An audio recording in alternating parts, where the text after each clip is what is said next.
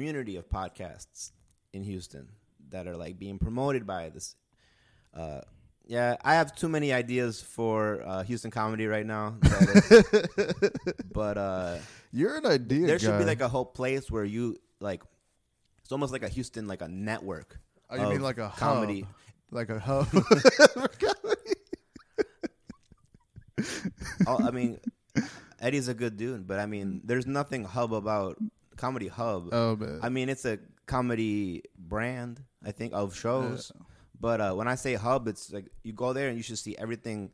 There should be a like Houston's small enough of a scene where we should all be able to like you go somewhere and you see all the Houston podcasts in one place, nicely organized online, so you can go through like, okay, which of the Houston comics podcasts should I watch? Like we should all be supporting each other, promoting each other. We should all be on the same. I feel like at this point, like there should be like if you go to the secret group and you like comics of the secret group, you click on podcasts there. You see all the comics who have podcasts from the secret group. You know? And that's how we start getting fan bases. That's how we start getting so regulars. All Things Comedy does that. You know, Bill Yeah. Burr and all these other comics got together. They built their own, you know, studio and stuff like that. Yeah. And they're posting stuff online like content. So I mean, Death Squad, there's a bunch of podcast networks. Dev Squad, same thing. Yeah. But those are all like networks that have like famous people on it. So it's more like it doesn't matter that they're Houston comics. Yeah. But I would say that our podcasts are going to be more local. I mean, only people I've heard listening to my podcast have all been they've met me. You know what I mean? Or they've seen me, and then they listen to my podcast. It's not many people who are like listening to my podcast because they just found it randomly. You know what I mean? When I was with Grace on a podcast, that happened more often, but it was because she had a lot of people on Facebook that would follow her. Yeah, and the comments would be like, you know, wear a bikini, you know, like that type of thing, you know. But like, what the fuck? It must be tough being a woman or a female comic. Like I feel like a lot of guys try to sexualize everything. Yeah, I would say that it's there's give and take there.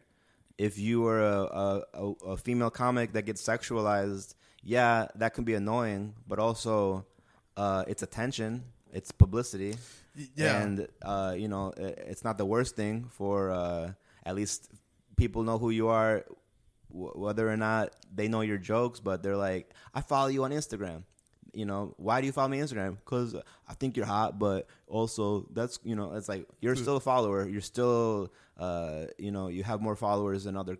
Some people get booked because of followers, the amount of followers. So it's not necessarily always a hindrance.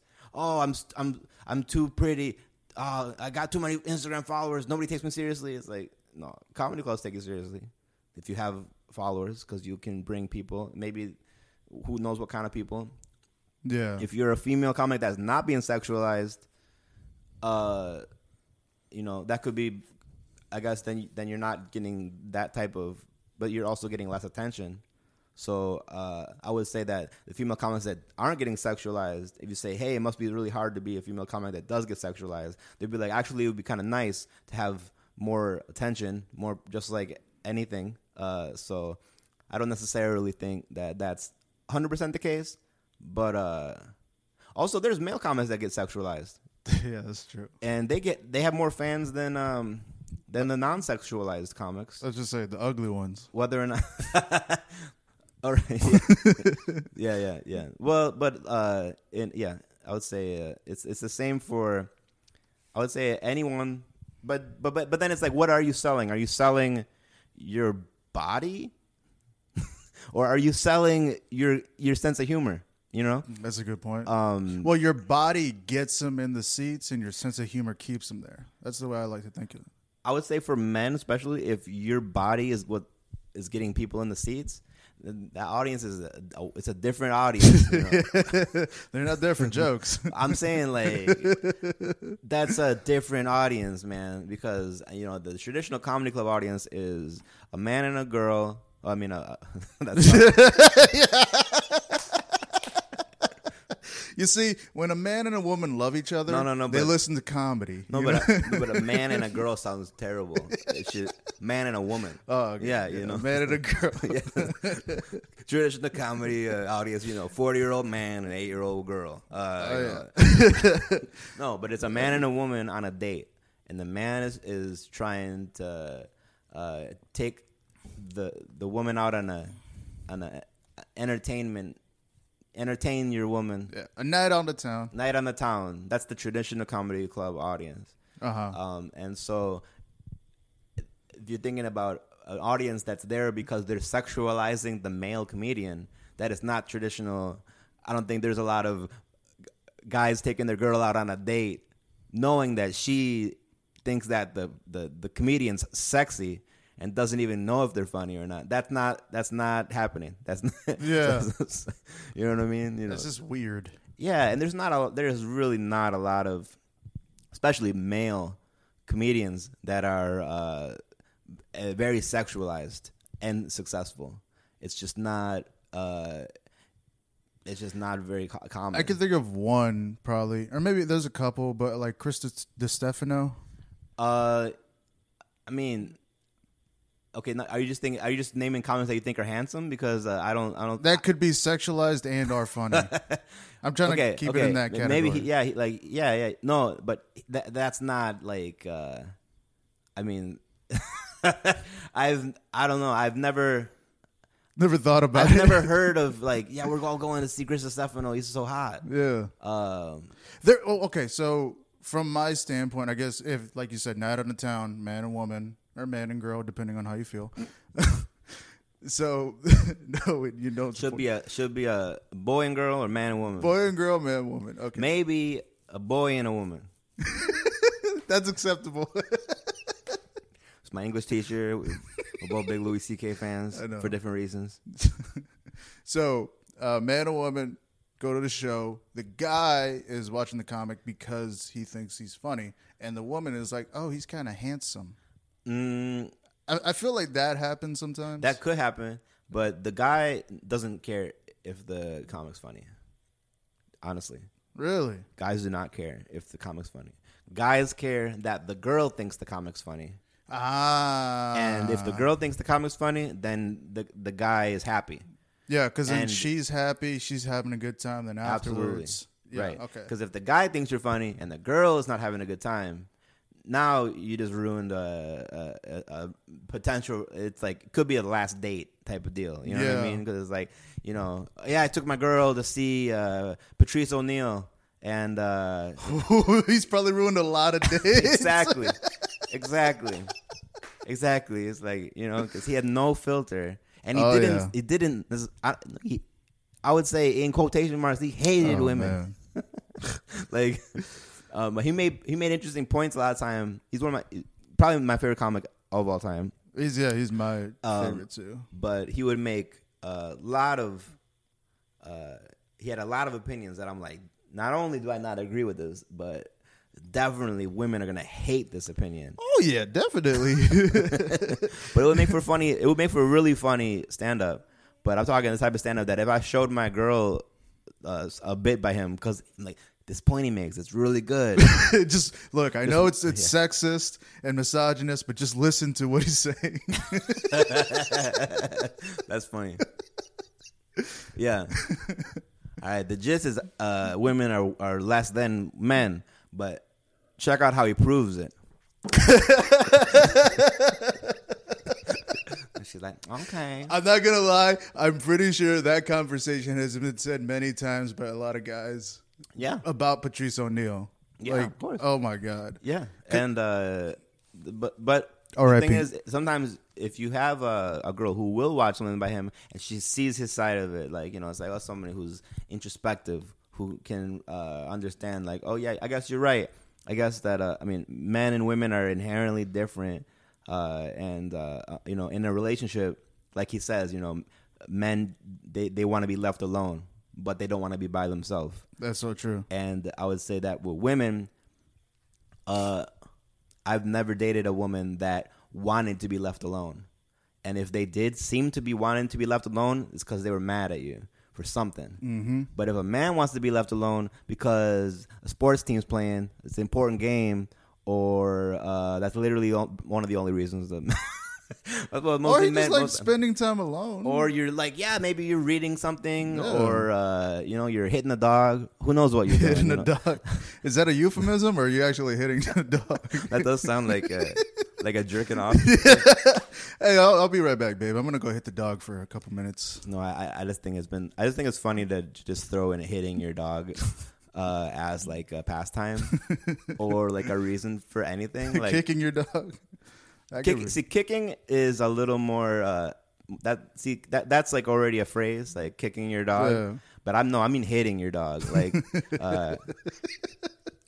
kicking your dog, your foot's already there, so it's not a lot of effort. But to hit your dog, you gotta bend over. So you gotta really want, and you might even strain your back doing it. You gotta want to hit that dog. But I just think it's funny to just nonchalantly throw that in like it's a pastime because dogs are so popular right now. Oh my god! Everyone loves dogs. I love dogs. I love dogs too. But it's like I've learned that a cure for writer's block is to hit your dog. I've learned that I've been late a lot of the time because like I get too into hitting my dog. Like so, it's just I don't hit my. It's an aphrodisiac. I don't hit either of my dogs unless I have an okay from their mom. But it's like your stepkids. You know what I mean? Like if you're gonna hit your stepkid, you gotta have permission. You gotta get permission quick. Maybe it's just a nod. Yep. You ever see Drive? Yes. Like in the Italian restaurant when he kills the henchman with a fork and knife, like just like stabs him in the face. But first he gets the nod from his homie. Yeah, that's like hitting your stepkid. That's good to know. Yeah, man. It's good to know. Yeah, dude, I gotta get permission, dude. You gotta get consent, dog. Consent. Absolutely. Or you could roofie him and hit him while he's asleep. But that's a whole different ball game. Just don't leave any visible bruises. Phone book him. Yeah, there you go. I don't know. Life is crazy. It is a weird thing that like dogs are so prevalent nowadays because everybody knows man's best friend. But like even dogs have like IG accounts too. That's the crazy thing, and have like millions of followers. Yeah, and then sometimes they're the only one that has the password. Yeah. So then it's like, who's uploading this? It's like, Johnny, what's the password? Woof. Okay, I don't know what that means. Woof. And then just woof into Siri.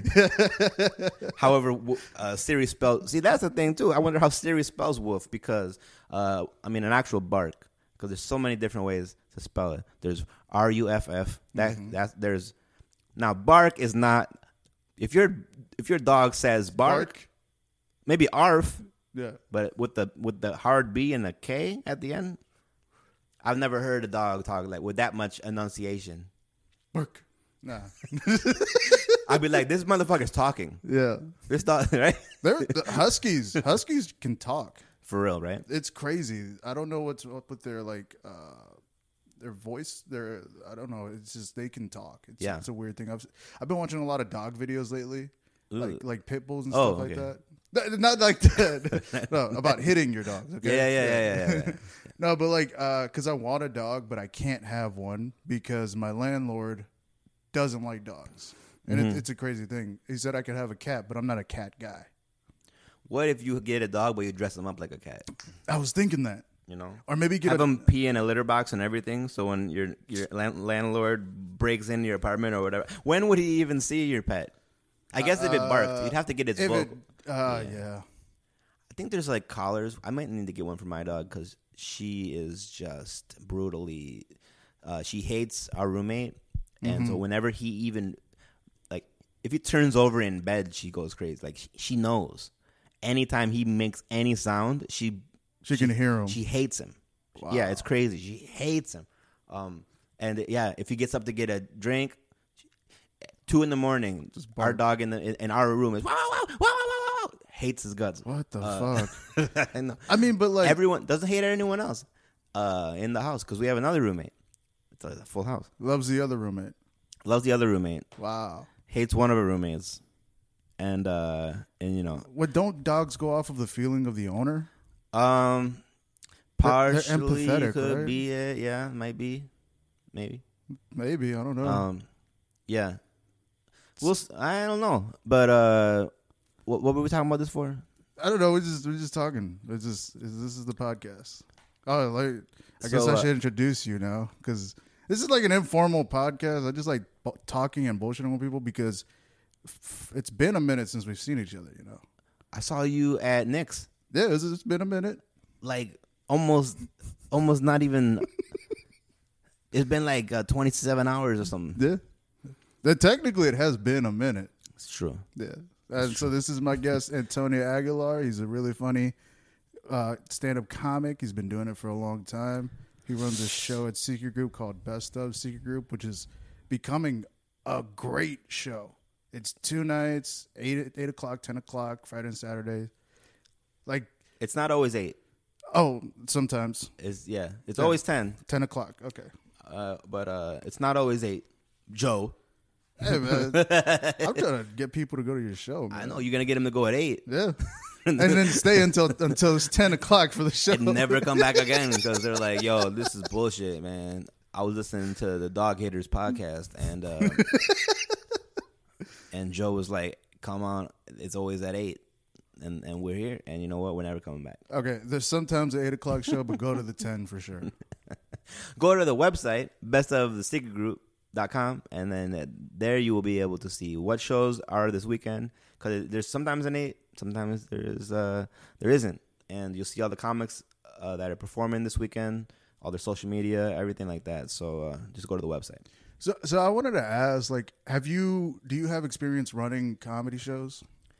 I would say a few, but a lot of the time what I was doing, well, a couple times, I would start the show a week or two, like a month or two, or maybe up to 6 months. I remember having one, and then I would give it to somebody because I either moved or I would be on the road all the time, and so it sounds like a startup. I had one time I broke up with a girl and I gave her the show. Like what? Like in the breakup. Like I get the dog, you'll get the show. Yeah, because I was doing the road, and there's nothing that'll make you break off from a comedy scene as far as like being friends with everyone more than if you do the road a lot. And then at the time, my girlfriend, she, let's just say that bank tellers don't do the road as much as comedians, right? Oh, really? So I didn't know. So, I mean, I was a bank teller too, but I'm just saying, so she'd be in town and she was like, she'd have comedians over to our house while I'm gone, and she's like making them dinner and like she's doing this whole, so she's becoming way more popular than me. Well, she was a good host.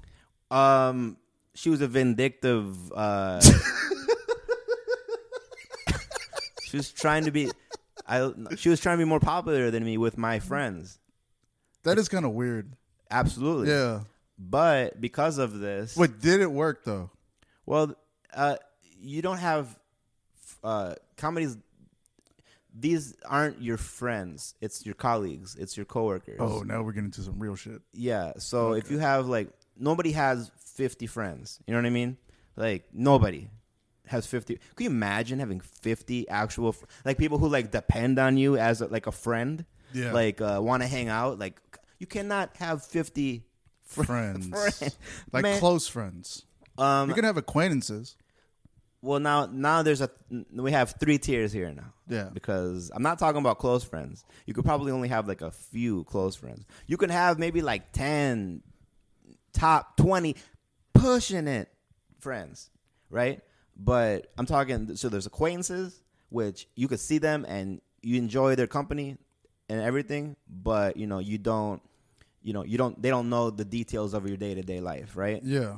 And then your friends might know the details of your day-to-day life, but maybe they're not your emergency contact or some shit, Maybe they're not the first person that you're going to ask for, personal advice. Like, I have a rash on my dick. Like, you know what I mean? That's close friend. To be honest, I don't even go up to my friends and tell them that. Not your friends. That's what I'm saying. Not your friends. But your close friends, you would. No, I wouldn't. I would We go gotta to have some. I would okay. go to a doctor. Okay, but first you filter through. Usually, man, you know, you hear the rash. Are you going to your close friends? The and rash showing was them your dick? the rash was a little maybe a little too personal, but you know, Yeah. something like I know what you mean. Metaphorical something close, rash. like something about your family or the way you feel, and like stuff a metaphorical rash on your figurative dick. You know what I mean? That. I like that. Well, Yeah, that you might ask a close friend. You know, yeah. like, you know, have you ever? I feel like my soul has herpes. You know, like Yeah, that's not bad. yeah. That's don't you hate there's like a acronym for herpes? You know what I'm talking about? That I don't think people use on dating sites. What is it? It's like HSV, I believe. HSV2. Yeah, Yeah. HSV2. Yeah. Yeah, I hate that that's a thing because I remember when I used to be on dating sites. If you go to you read someone's bio, and then at the end of the bio, it'll say like HSV2 positive, and then you're like, all right, I don't know what that is, but that's probably, and then you look it up and it's herpes. And it's like, Herpes. God damn, I just learned so much about you to just know you have herpes at the end. Like And- you're invested, and by the end, you're just like, Put it, yeah. Well, why can't you put it at the top? People, they hide it at the bottom. just at the start. Hey, I got herpes. Like they want you to miss it. Like Yeah. they still want the date, but then they want you to hopefully not know, yeah. so then they can make you feel bad or what? I don't. You know. No, it's because they're embarrassed because Right. they messed up in their life. Something happened with them, and Well, they want to be a good person and let you know beforehand. But Yeah. it's also it's an embarrassing thing. Like, yeah. I mean, I would be embarrassed, but also like you shouldn't be, I guess, because it's all that does. I feel like getting herpes, it just filters out potential partners. yeah. Probably. I mean, you know, in a perfect world, oh no, it's fine. We'll use protection. It's like, but I'm sure every person with herpes, there's another person with herpes as well that would be into you, and you guys can live a happy life together. But like, couple up. I mean, I don't know if this statistic is true, but I heard like 80% of all people have herpes or something like that. Is that also, does that include like cold sores and stuff? Yeah. Okay, because Oral herpes, yeah. oral herpes, it's like, and even oral herpes has a name for it, a cold sore, so that people don't have to say they have oral Canker herpes. sore. Is that another name for the same thing? No, canker sore is different. Is it different? That's different. Yeah, Okay. that's like inside your lip. You have like a little bump. Yeah. Yeah, that's a different thing. That's not there's, herpes. There's oral herpes inside of your mouth. No. Yeah, but they look different. Like a canker sore, it looks just like your lip. I've had canker sores like as a kid, and like it looks just like, it's the same color as your lip and everything. It's just like a bump. Okay. And like I would think that, like, well, I know cold sore is like, it's definitely not just like. I feel like everybody listening right now is checking their mouth for any type of source. Yeah. Kind of listeners you have. It's like, The best kind. yeah. Just a bunch of people like, Yeah, the ones who put HSV2 on top of their profile. it's my profile picture. It's your positive. It's like a filter. Like I said, no, it's like a frame. Like those Facebook frames. It's like herpes positive. You're trying to normalize it. Yeah, I'd rather have AIDS at this point, because AIDS is like, so I feel like if you have AIDS and you're open about it, like, this guy must be rich. You know what I mean? Because you can afford to have AIDS, not AIDS, but HIV. You You can afford to have AIDS. can afford to have HIV. I think Magic Johnson, it never went full blown AIDS. I think it's always been HIV. Magic Johnson, so- he's got financial AIDS. Hey.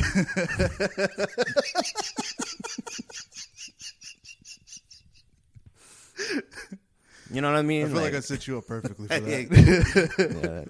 Shit. Someone. Oh, it's Magic Johnson. Oh shit, he's mad now. Turn my phone off. Goddamn Here. Magic. We're sorry, Magic. We're Yeah. just joking. I feel like he's at the age where he'd like call. You know what I mean? At a certain age. Oh, you don't text anymore. You People just call say, people. yeah, because it's your eyesight, and you got those big old basketball fingers. You know. That sounds racist. It's size wise, man. It's not. I was thinking Larry Bird, just trying to. He's just gonna say, it's like, no, I was thinking about the white guy. Like, But he had like delicate hands. I feel like you know how he.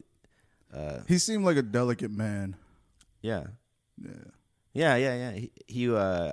I believe they lost to the Pistons, the bad boy Pistons, because they were. I might be making this shit up, but I feel like they roughed up Larry Bird in a couple of those games. Of course they did. They roughed up Jordan. I know they roughed up Jordan. I'm just so like back in the day. That was the thing. Like they you fucked up Jordan, hitting people. but I don't know if they fucked up Larry Bird as much. They probably didn't. They just for some reason they just hated Jordan. Well, because he's so acrobatic, so that he would go up and do these crazy moves to where they would take his feet out, so that he's Air Jordan. And Larry Bird wasn't like Air Bird. What you think it would be? Air Bird. It sounds like Air Bud, but it sounds like he should have been more with the last name like Bird. Yeah. But he was more like a penguin or a chicken. More like an ostrich. Chicken. He was a land bird. He's a land bird.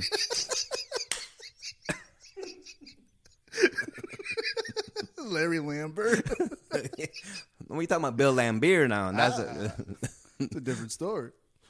That's yeah. I always got those two mixed up, Lambert and Lambier. That's simple. Yeah. Have you seen The Last Dance? Yeah. Yeah. I just finished watching it for a second time. I think it's amazing. Like everybody talks about the success. Everybody cares about success, and they don't really talk about the struggles that people went through or all the bad times, which I get, but I also feel like you need to talk about it. Yeah. Because like it's the same thing with stand-up comedy. From what I've heard is like most of the comics that have made it have gone through years and years of like being told no and just a lot of disappointment and stuff like that. And it's like nobody ever talks about it. I would say that even more than being told no it's more that it doesn't matter that you are doing well if nobody that has power can see it or is seeing it. So I would say I would have loved to have been told no more, but it was more not even no. It was more just not right now. Nothing, just nothing. Oh, okay. A lot of club managers, they just won't watch. They will like make a point not to watch you because they don't want to have to book you as well as the dozens of comedians that they already book. Because then they have to take let's say they book you, they have to take a weekend away from someone else. You know what I mean? So when you start a club and then you have your regulars, then let's say a new person submits to you. In order to give that person a weekend, you have to not give a weekend to somebody that you've been giving weekends to. You have a relationship with them. You might be friends with them. You're taking away work, basically. You're taking away work from other people. They're friends almost. Yeah. You know what I mean? So it's almost like an insult to some club owners that you want to work their club because that means that you want to take work away from their friends. You know what I mean? Yeah. Work away from people who have been doing their club for decades. And sometimes it's like you can tell, like, oh, shit, this guy's been doing this club for 20 years. And that's true. There's a lot of comics that headlining these smaller clubs for, like, decades. And crowds don't care, But if you work with them a couple of years in a row, you notice they do the same act for 20 years, I mean, it's like... But a lot of club owners don't care because if the audiences are entertained and if it's consistently they're happy, club owners don't really give a shit. Oh, he hasn't written a new joke since, he's got a Mike Tyson impression from 1990s pre-rape trial, Mike. Type of or like Prince impression and stuff like that. Like 80s material. You've seen it. It's still happening. People still doing. Actually, that's a good point. I just went to Lubbock recently, and there was this feature comic, and he was doing these old ass hacky jokes that I haven't heard in so long, right? And then he even did. So he had the DJ play the voice recording off of the Apollo. Yeah, it was Steve Harvey's hosting the one he hosted, right? Yeah. And he even did Steve Harvey's jokes. He was legit doing Steve Harvey's set off Yeah. of the Apollo. Yes. And I was like, what the fuck is going on right Yeah. now? That should trip me the hell out. Yeah, that's what I'm talking about. And there's club owners that enable these people because they like them. Let's say they go golfing with them, whatever it is. Uh-huh. But as long as the audience doesn't know or care, a lot of club owners don't care or know. Some club owners won't even know that that's Steve Harvey's stuff because, they don't. Oh, no. During the voice recording, it was like, ladies and gentlemen, welcome your host, Steve Harvey. It was right in there. Really? Yeah. God damn. That's shameless. Oh, yeah. That's crazy. It just tripped me the fuck I work with a out. comic who he stole Richard Pryor's mannerisms and facial expressions. Oh, really? If you know Richard Pryor, you know the ones that are like the way he would deliver, like he delivers that line about why did you kill everyone in the house? They was home, but the facial expression and the delivery. Yeah. And I could tell when if you ever watched that Public Enemy music video, the bass about cocaine and the host. Watch that video. The host, every time they talk to him, he's doing impression of a famous stand-up comedian. So like every time, it's not a host, it's a news reporter. So it's a music video about these like zombies that are on crack. It's from the 80s, Public Enemy video. And every time they go to the news reporter, who's like, he's always doing a different famous comedian impression, like a pretty good one. So like they go to him and he's doing Rodney Dangerfield, but he's talking about these zombies. And then they cut to him like a minute later and he's doing Richard Pryor. I don't get no brains. Yeah.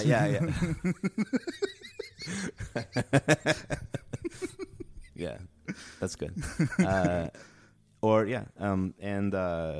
he's doing Richard Pryor. But his impression of Richard Pryor was what this comic was doing as the headliner. But he wasn't ever saying like, all right, now an impression of Richard Pryor.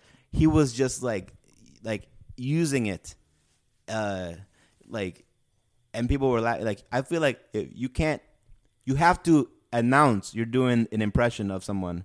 You can't just do Robin Off Williams. The bat, yeah. No. I mean, you know what I'm saying? Yeah. You imagine someone up there, they're just doing Robin Williams. Like his soul, Yeah. his essence, and they don't even announce it. And someone's like, "Hey, that sounds like the genie from Aladdin." Doesn't that sound like the genie from Aladdin? Oh shit, Will Smith? That would be harder to do. It would be harder to just steal Will Smith's essence and do stand up and do well. It's like, holy shit, he's just stealing Will Smith. It's like He's just doing all his characters in all his movies. just like his like cool one liner like delivery of. And Will Smith's career really fell off ever since he did that movie with his son, right? Which one? After Earth? After Earth. Oh yeah. Ever since that came out, man. I mean, when's the last Will Smith hit? The one with where he was with the dog and there were vampires and stuff like that. I Am Legend? I Am Legend. That shit was like 2009, I think. Damn, has it been that long? Yeah. Fuck. That movie's so old, it's a legend.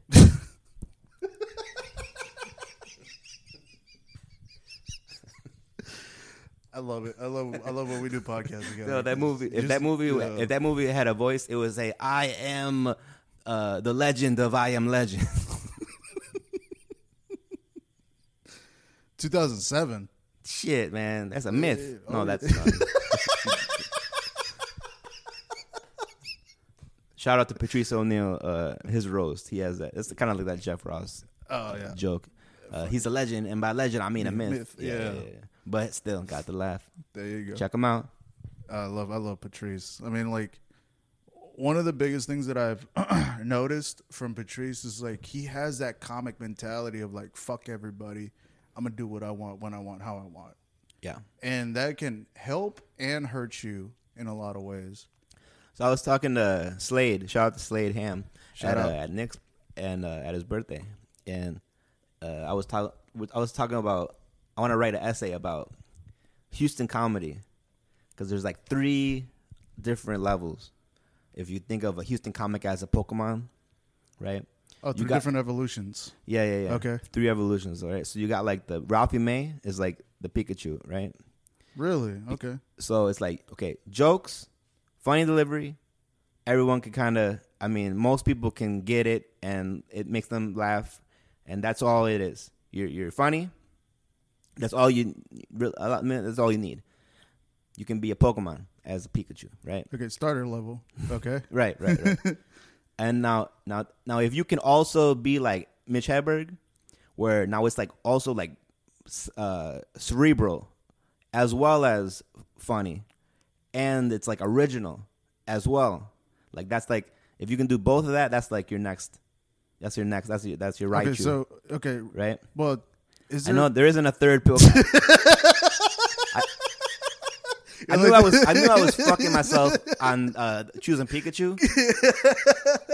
Fuck, man, who's a better Pokemon? We got Charmander. Charmander. Okay, yeah, so because that one, I know everybody knows Charmander. Yeah. Charmander. What does he turn into? Charmeleon. Okay, good.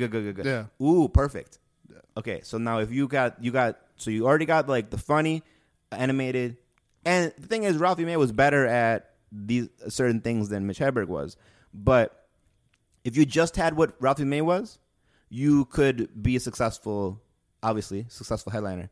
If you just had what Mitch Hedberg has, you really couldn't be a successful headliner just doing that. He wasn't really a successful he would bomb headliner sometimes. Because he had just the original and the cerebral, but he didn't have the energy that Ralphie May had. He didn't have the animated type of delivery that Ralphie May had because whatever. And then the Charizard is Bill Hicks, right? Yeah. Now, Bill Hicks had, in my opinion, all of it. But the third thing that he brought was the keeping it real no matter what the fuck you think. I'm going to say what I think because I believe in it. He also had everything else. He did it a lot less when you get to his known work. He wasn't doing the animated as much. He was still doing it. When he first started out, he was doing that a lot. When he first started out, he was like a Ralphie May. And then like he evolved into a Mitch Hedberg, but then Charmeleon, and then the pinnacle is you say what you think, like you're telling people, like if you're in marketing, kill yourself. You know what I mean? And you're backing it up with like a point that could be, all right, I guess he's got a point. So and Mitch Hedberg couldn't say that. No. Ralphie May couldn't say that because we're not here to hear that. We're here to laugh.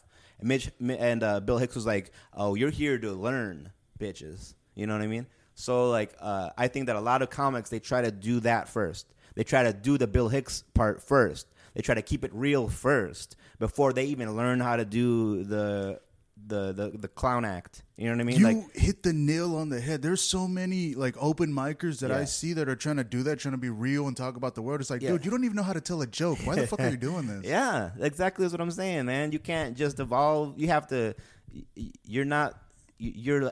Let's say your XP isn't high enough. Hey, they got EXP share. Okay, they're off their friends. They just share the XP. You gotta roam around in the garden more and fight a fucking a weedle or some shit. You know what I mean? Yeah, but most people want to be in the daycare and just make eggs. You know? Yeah. Okay. Yeah. Absolutely. Yeah. There you go. You know what I'm saying? Yeah. I think. I don't think anybody listening knows what I'm saying. There's no Game Genie, is what I'm trying to. No. Game Shark, baby. Is that what's that? Is that like Game Genie? Remember Game Genie? Oh yeah, I remember that. What the rich kids had, so they could cheat and never learn how to actually work. That's bad. That's a great euphemism for real life. That's what happens now. Like if you got some money, it pushes you up quicker. Yeah, man. That's crazy. Yeah. You see, games do really evaluate real life. Yeah. Remember the Game Genie? I remember Game Genie. No, the game. But if he was a genie, like Will Smith. Oh, the game. What's up, blood? What's your wish, dog? The fuck you wishing that for? He was on a dating game too. Oh, really? No. He was on Change of Heart. Oh, Change of Heart? Yeah. Okay. I thought you meant dating game. I was like, that would be It should have been. That could have been it. That could have been his been it. dating game show, like the dating game. He was on Change of Heart. Remember Change of Heart? Which one was that one? Oh, that was the one where they take the couple who's kind of going through something, and then they each go on dates with like another person, and then they come back to the studio, and then they decide if they're gonna stay together or if they're gonna start dating this other person. That's fucked up. That whole concept is fucked up. Yeah, right. But this is good TV. It's like, hey, you're almost about to break up. Let's just push that even quicker, you know? But then a lot of times it's just actors. Yeah, for the most part. Kind of. You remember what started it all? Like, it was either Flavor of Love or For the Love of Ray J. One of those. I don't know if those. No, Change of Heart was like the '90s, like late '90s, early 2000s. Like it's. Oh, okay. Change of Heart was on like UPN or something. Oh shit. Yeah, I remember UPN back in the day. Yeah. Did you have basic TV or did you have cable? We had I had HBO and shit. You did? Yeah, I had HBO and I was like 10. They will fuck you up, man. No children should. Yeah, have, no children. No children should have access to it. No, but we had like basic cable. As far as the way like it plugged right into the TV. We didn't have like that's what I have basically. In the living room we had like the box and everything, but like in my room it was just plugged right in. But I still got HBO, and I used to watch that shit every night in 5th grade. At I would on one volume, right? Remember when you just put one volume? Yeah, just one. This is very low. Mm-hmm. Okay, so would you watch those like the adult shows? Yeah. I would watch Oz. You were like 10 years old watching people get shanked. 10 years old, damn, raped, getting swastikas burned into them like brands on their. Yeah, a lot of what were you male thinking? Frontal nudity, all that. What did you think during that time? This is an amazing show.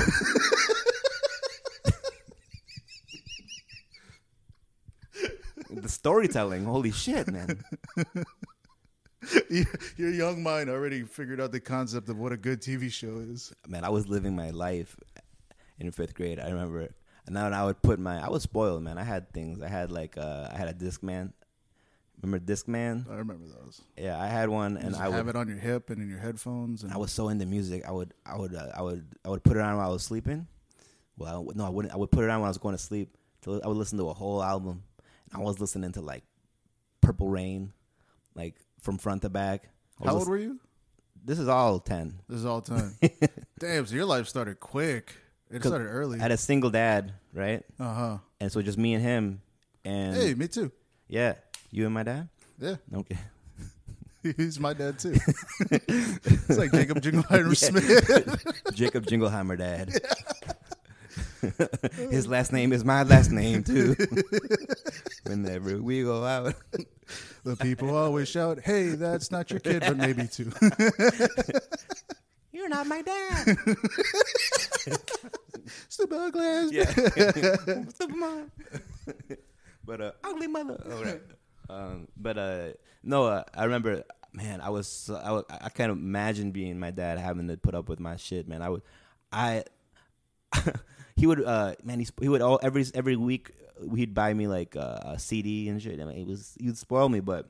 Well, what would he buy? Did you buy Prince or did your dad buy Prince? He would show me stuff and I would like it and I would buy it. Ah, okay. So what did he buy? It was his money, right? Yeah, technically he bought it. Yeah. But what would he specifically get for you? Never picked something out and then gave it to me. If I was ever listening to his stuff, I would have to like borrow it from the living room and stuff, from his like. Remember when someone's old when they have like the shelving of CDs? Yeah. Right, that's almost worse than VHS because at least with VHS you're like, all right, but fuck, like my dad used to have like a tower. Yeah. CDs. That's what I'm saying. Different CDs. That's what I'm saying. Yeah. That's what I'm saying. And you'd take one out. And sometimes they had the book. And you just I had one of those. I had a few different of those CDs. Yeah, I remember. Those are the good old days, man. Whew, back in the day. And then you could tell someone, but then you got the book, but then none of your CDs have art. Because they're all burned. If you saw somebody who had like art on their CDs, you're like, holy shit, this dude's. Yo, they come like that. Looks good. Fuck. It looks good when you pull it out. Oh, some of them had art, but it was like a paper, like it was like put on it. Okay, yeah. Yeah, but those are bootleg too. You're right, bootlegs. I remember that because I remember when I got the DVDs, they used to have like these little crappy ass arts on it, and I was just like, okay, this is weird, but whatever. I would put my Discman on at night if I wasn't watching HBO Real Sex at 10. That was your thing. It's like it's 10 o'clock. HBO Real Sex is on. Dad, leave me alone. I'm trying to watch my show. It would just be me and him in this like small house, and I would put my Backstreet Boys album on, or Wu-Tang Clan. Enter the 36th Chamber. 36th Chamber. And I would sing along. So sometimes I would be, it would be like midnight. I'm supposed to be sleeping. I got 5th grade tomorrow. You are my fire. My dad's listening from the door next door. He comes in, go to bed. Or sometimes, like he would hear like Obama Atomically, Socrates philosophy, and like Wu-Tang. Like I guess I learned to like what I like and not care what. So I would have Backstreet Boys and Wu-Tang Clan right next to each other as a 10-year-old. Didn't give a F what. And Will Smith. There you go. And it was kind of like if you mixed the two. You had a wide range of taste. If you mixed Wu-Tang and the Backstreet Boys, you get Will Smith, I believe. It's like if you take 2 Pokemon, you try to make one out of them. I mean, it's that middle, right? Yeah, that middle ground. yeah. It's like if you take New York and LA and you got Miami right in the middle, right there. Yeah. I don't know. For the most part. Will Smith reference. There you go. But anyways, yeah, man. I used to watch all of that stuff, HBO late night. I swear, man. That I was raised by TV. TV, yeah, like cable guy type. Yeah. Raised by TV, raised by music, movies. I was the same way. The internet. Yeah, same way for me. Remember the first pornographic picture you printed out? I never printed it out because it would never load fast enough. It would just be like dun dun dun dun. Oh, boobies! Finally, after like 2 hours, Damn. Okay. It was dial up. I had dial up too, but I was but I guess I had more. I had from 3 p.m. to 5 p.m. all bets are off, right? Because my dad would be at work and I'd be home, so I had like 2 hours to. Like right after school. Right after school? You wouldn't know already. It was like, okay, I got until 5 o'clock. I got until 5 o'clock to do whatever debauchery that I want in that house, man. I would say never. So you were a latchkey kid? Yeah, latchkey kid. That's what I was too. I would say the worst thing for a child is internet access with no supervision. And a lot of time. At 10 years old. Oh, yeah. Could you imagine letting your kid have internet access for 2 hours at 10 years old and no supervision? What do you think they're going to do? What do you think they're going to do? Okay. If it's a boy, look up boobs. Exactly. Exactly. If it's a girl, then she's going to just try to look whatever, YouTube or something like that. No, man. Girls too, dude. Girls like, they have hormones the same. They're going through puberty the same, dude. The thing is, with the girls might not look up porn, but they'll start talking. Guys, chat room. Yeah. They might talk to an older guy because they're more mature than boys. Yeah. So yeah, that makes sense. That's a very good point. But still, you don't want them to have you don't want them to have no supervision on the internet at that age. So say you had a kid now, how would I do have a kid? But yeah, but I mean, you do. Yeah, she doesn't have any internet. Yeah. She does not have unsupervised internet ever. Okay, so how do you deter your child from going into these weird sites, talking to weird people and stuff like that? Just don't let them use the internet unless unless you know what they're doing on it. Be in the room. I mean, yeah, it's just if they're 10 years old, 12 years old, you don't have to watch what they're doing. Yeah. But just have it be something that they're not hiding. They should never have to hide what they're doing on the internet from their parents. You know what I'm saying? Or have the kids version of the browser. That's the whole thing where you can only go to certain sites. And you're gonna adult blocker or something. Adult blocker, yeah, or just like, okay, you want to use the internet. What are you using it for? I want to listen to this song. Cool, listen to that song. But if you can't tell your parents at that age what you're doing on the internet, you shouldn't be using it. There's other stuff for you to do. There's your friends to play with. There's TV that's okay to watch. There's HBO after dark. I'm using myself as you don't want to become a comedian. You know? Okay, so that's a very good point. So I've been thinking about it. Like if I have a kid, there's always that question. When you have a boy, are you gonna push him into stand-up comedy? Now for me, hell no. If my child decides upon their own thought and mind that they want to do stand-up, I'll be like, sure, I'll support them or whatever. But I'm not gonna push my kid into it because I don't know. It's not something that it's something that I love doing. It's something that I won't ever stop doing. But there's a reason why I do it.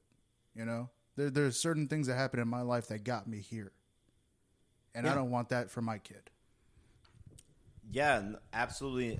If you try, there's never been a successful comedian who it's like, what got you into stand-up? Well, my dad took me to stand-up classes and enrolled me in stand-up school, and that's never been a thing. Yeah, I was going for stand-up classes from like 3 to 4 every week, you know? Yeah. I don't want to write a joke. Write a joke. I don't want to write a joke.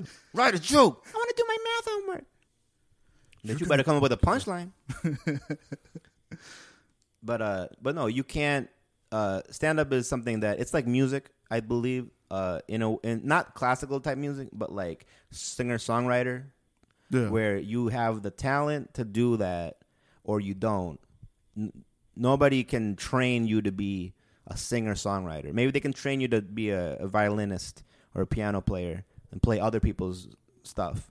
But to come up with it, you either you do it or you don't. And I mean, I have there's like one child I can think of who, she's not a child anymore, but stand up that was like doing the, it was a weird thing too. I remember I followed her at a comedy festival one time. She's 9. This sounds really creepy now. I said that in my set. It's like the first thing I said. I'm like, following a 9-year-old is not a good idea, but here we are. But yeah, she was 9 and she was doing comedy festivals and stuff. And but like that's a crazy thing, being young, being that age, and just realize, I want to do comedy. She got on Good Morning America and stuff, like, because of the story, like 9-year-old stand up. Yeah. But a lot of people are like, I don't know if they necessarily proved it ever, but it was pretty obvious that her dad was writing her material. Ah, shit. But they didn't want you to think that her dad was writing the material, right? They wanted you to think she was writing it and that she's just so precocious that she's having these total adult thoughts and whatever. And so like that's the only time that I can remember like a child doing stand up. I mean, besides like AGT, but like, this was like a tour. This girl was like touring, like she was doing like clubs and stuff. I mean, Chappelle started when he was like 14, 15 years old. Yeah, that's still he wasn't touring. You know what I mean? Like he was he was doing open mics. But I mean, this girl's like she's in comedy festivals. She's 9. Like she had way more success already at 9. But also 14's that's different. Pete Davidson was doing stand up at 14. You could see that a 14-year-old could write jokes, but like 9, like she was writing. She had a joke about Kurt Cobain's death at 9, where she's like, "I'm glad that something blah blah blah. We would have never had Foo Fighters. Something like if it wasn't for Kurt Cobain." Like I fucked the joke up, but no 9-year-old is having this. Her dad is listening right now. That's not how I wrote it. Absolutely. Absolutely. And like but you know what I'm saying? Like no 9-year-old is having this those types of like thoughts. Like yeah. Cuz I mean maybe you talk to some 9-year-olds, they don't even know what the hell Nirvana is. So maybe she thought of the joke, but it was definitely like it was with help of her dad. You know what I mean? It was like with influence of being around him and like, hey, let's write together, type of thing. So is her dad a stand-up? Like he had done it, but then like she got so much more successful than him. That's crazy. That like he was more like he was always there with her. Yeah. But nobody ever talked about his stand up or his I never saw him booked on anything. But I would say that It's like if you sit down with your kid and say, "Hey, let's write jokes," and then you're helping them write. It's they're writing it. I mean, you're writing it mostly. I mean, if you're a 40-year-old man sitting with a 10-year-old kid, it's really you're filtering it through maybe their language a little bit, but like it's they wouldn't be doing it without you. Let's just put it at that. For the most part, no 10-year-old is pursuing stand up by themselves without getting pushed into it. Yeah. And so I think that you can't push a child into stand up. Even I don't think you can push a child into anything and actually have it work. I think they have to want to do it. So say your daughter wants to get into stand up. Yeah, I mean, it would be her 100% her decision. I don't think I would even write with her. No, not even go through like a setup punch, teach her. Absolutely not. No, I so wouldn't. She has to learn everything herself. Yes. So you have to be you have to be independent about it, because like you can turn, you can turn someone into a stand up if you sit down with them and you help them write. If you're a stand up, like you can teach them how to do it, and then they just sound like you. You teach them how to do stand up like you.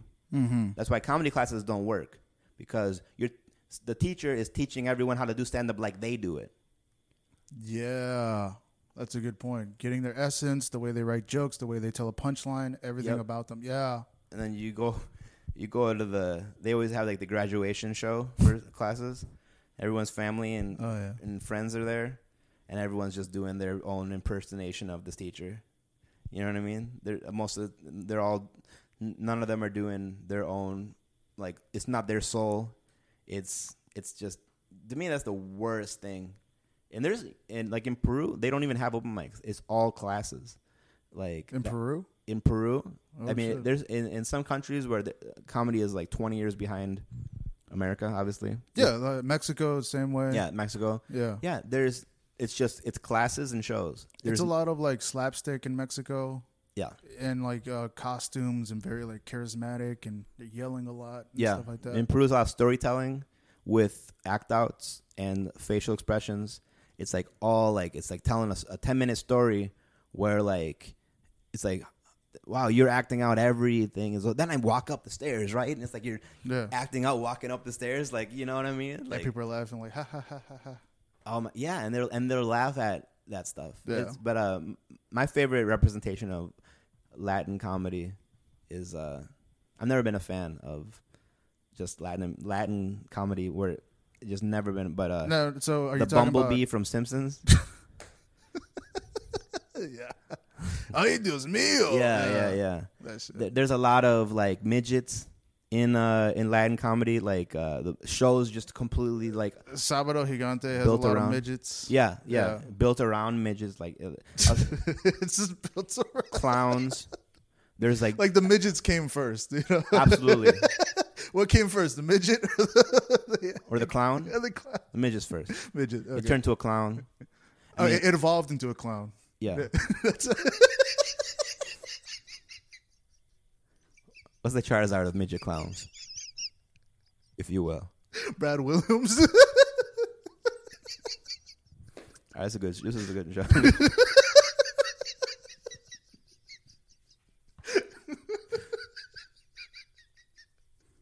Brad Williams. His bio should be the Charizard of midget clowns. Midget clowns. That's a perfect bio.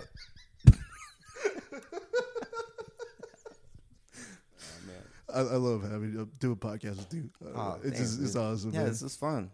Well, like same man. I love doing podcasts with you. It takes me a second because I'm not used to using the word love. Yeah. I didn't get too much of it when I was younger either. I got it, but it was through material. Oh, from your uncle. Speaking of real sex. With Bill Maher. I don't know. I love talking stand up with other comics, and it's a crazy thing because we all got in it for a reason. Like, do you feel like because you didn't get a lot of love in your family and stuff like that when you were growing up? To me, it was it was bullying is what got me into to being funny, because I remember like when I was first grade, second grade, my friends were like fourth grade, fifth grade. It was the kids who bullied me, but then I made them laugh, so then they liked me. So if you see pictures of my like second grade birthday party, it's like me and a bunch of like fifth graders all at my table. And like you're the second grader, you're the smallest one. I'm the smallest one, and a bunch of bigger kids at my table. Wow! Because I was just. Did you feel like a big shot? Like you were the coolest one, or no? I didn't. Maybe I did. I guess I felt good to have friends, but I didn't have friends like everyone else my age. You know what I mean? People my age, I didn't really. I couldn't really relate to kids my own age, all through high school. When I was a freshman, my friends were seniors, you know, and it was because I was always into what the older kids were doing. So like, even when I was like 4 or like 5 years old, I was playing like Street Fighter 2 at the arcade. My parents, they would bring me to the arcade. I would get the milk crate out myself, put it in front of the Street Fighter 2. Damn. And then they would watch me play teenagers. And like I would hold my own. Yeah. You know, I wouldn't always win, but I remember there would always be like a kind of like crowd. And I had my aunt would take me. She was like 14, 15. She would take me to the mall when I was like 5 or 6, and she'd take me to the arcade, and she'd set me up at the Street Fighter, and then she would hang out next to it because all these guys and she'd meet boys like that. She would use me to meet boys. Oh shit, the reverse, because I know one of my brother used to do that for my little sister. She would take her to the mall in the little cart and whatever in the seat, and just walk around, and girls would be like, "Oh my god, she's so cute." Oh my god. But it's because my uncle. I always had older people, or like my uncle was like her age, you know, like or like 14. I think she was like 12 or 13. But he would teach me he taught me how to play chess at that age. He taught me how to play Street Fighter. He'd be like, all right, you got to do jump kick and then follow that up with the trip. He would teach me combinations and stuff. Yeah. And I would, if a kid can grasp that and it was fun, I would do it. But so you were smart and you were mature for your age. Because I was always around adults. I was always around But the thing is, I was not smart the way my dad understands smart. My dad would be really frustrated by me because I could do these things that normal children don't do. But he would come at me with like, all right, here's like basically algebra. Yeah. And I was in first grade. And I don't know if I kind of think I learned that I have some type of learning disability. So being funny is a disability? It really is. It's the product of some dysfunction. Yeah. Because if I was a normal kid, I would have just had friends my own age and stuff. But I always wanted to do what the older kids were doing. So I remember I went to daycare, and I wanted to play. It was like Dungeons and Dragons, right? But all the fifth graders were like, you can't play with us. You're a little kid, And I don't know what I said or what I did, but they would accept me. And they'd let me play because I knew how to play and I would I would interact with them at their level. Mm-hmm. And so you would relate to them.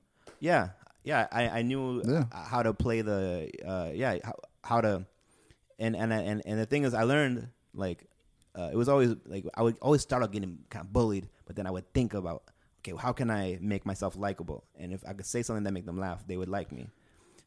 That's so smart at that age. That's crazy. Yeah, I remember one time these kids, they stole my backpack, and then I was like, I don't want to do my homework anyway, or something like that, or I said something like that, or or you can have it, and I just like walk away.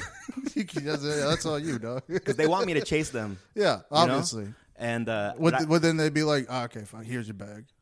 The thing is. Yeah, or no, yeah, exactly. Yeah. So I think my dad taught me to be like that too, because my dad grew up. He was really short, and he was in a third world country. So he taught me to be like that, to be able to deal with bullies. Yeah. I don't even remember he must have.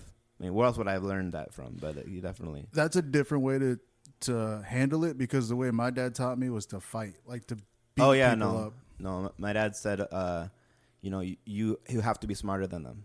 Yeah. That's and then if there's no possible way that you can, then fight them, I guess. Yeah. So I guess, but your dad just went right to the. Yeah, because he was small too. Yeah, he was just like, he wasn't a smart man. Like third grade was the highest grade he ever completed. Yeah. And he had to work as a young kid, so obviously he wasn't like your dad. I'm pretty sure your dad was well educated, went to school and all that. He had to really try though. Like my dad also has like dyslexia. Like, but he has a software company, his own software company. Like, he's an engineer. He, graduated, but I swear he can't read. Like, I swear, like, or that it's a lot of work for him. It's the same. So, to read. My brother, when he was in jail, he used to send us letters, right? Yeah. But the letters were in English, and he couldn't read English. So every time he would get a letter, it's like, Pepe, read this to me. Yeah. Like every time, just read this to me, or whatever. Bill or something, read it to me. Yeah, like it's like he could read, but that it just took longer for him to understand it.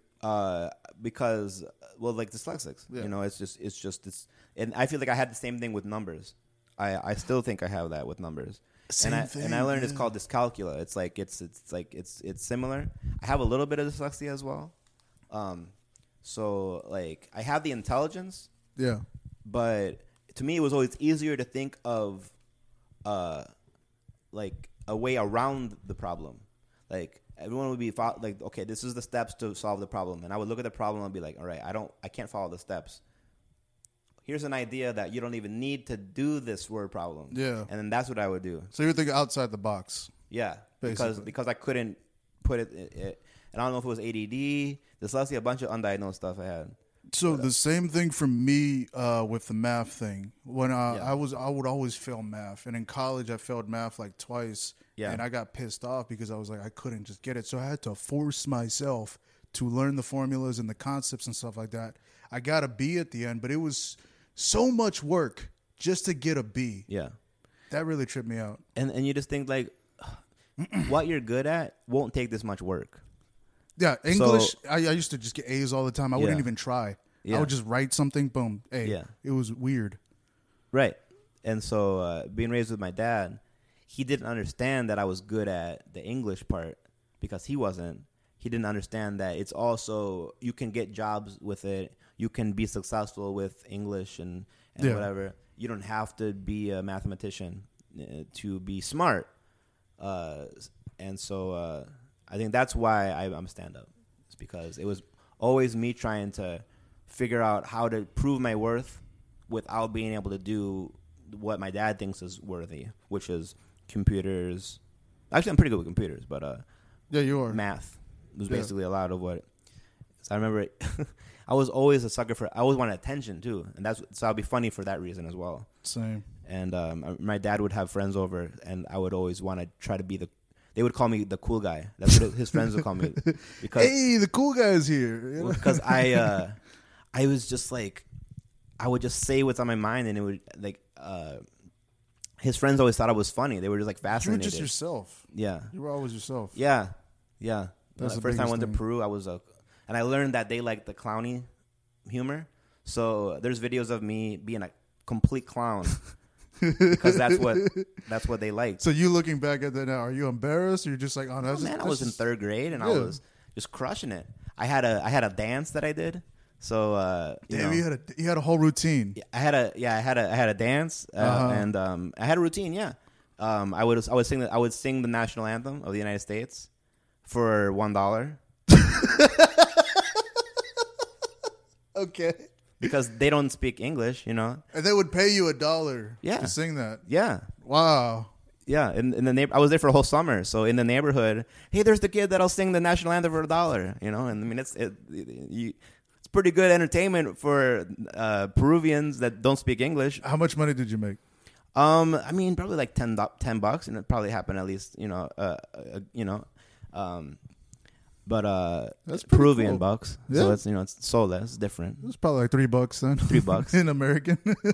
But yeah, I get and then I go buy my soda, buy my cookies. Well, that's smart because you're a kid and you made money and you could go buy things. Yeah. Like, me doing stand-up comedy now, I've learned about barking.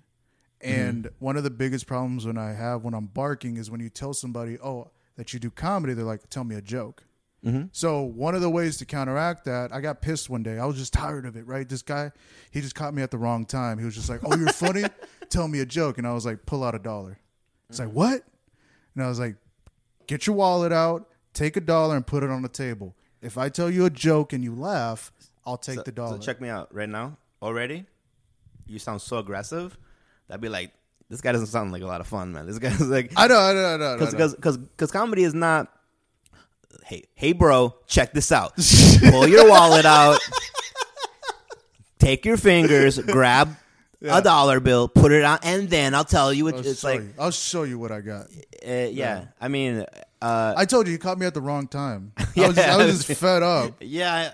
But then after I did that, he actually laughed, and I started doing it to more people. And I made a couple bucks on the side because like comedy doesn't pay, so I was just like, I need something right now. Oh man. Well, yeah, that sucks that it doesn't pay. We're working on that. I want to change that too. I booked. Well, at my level, I'm basically a what's it called, Charmander right now. I'm trying to be. Ralphie May was making money. All right, yeah, so I'm trying to beat Charmander. Let's right not. now. Yeah, yeah. Let me get to that point first. Yeah. Well, I mean, being a Charmander is, I would say, 90% of what working full-time headline comics are Charmander. A lot of people's dream is to be a working comic. That's my dream, just to be a working comic, go on the road every week, make some money, and just be able to have fun and go to different cities. Like some other people go for hire though, try to be famous and get on all these TV shows and stuff like that. I don't know. What's your dream in comedy? My dream is to do what I want to do and never have to do what I don't want to do. So I have been the working headliner before, but you have to work for people who you might not like. You have to swallow your pride sometimes and humble yourself to club owners and bookers and send emails that sound like you're so desperate to work their club, even though it's not in those words, but like you put them on a pedestal and you're under the pedestal type of thing. Yeah. And that's what I wasn't willing to do, because I'm like, if I'm going to kiss ass, then I would have just gotten an office job and kissed ass and made way more money and make the office laugh. Like I didn't get into this to kiss ass. I got into this to be myself. So I mean, for me personally, yeah.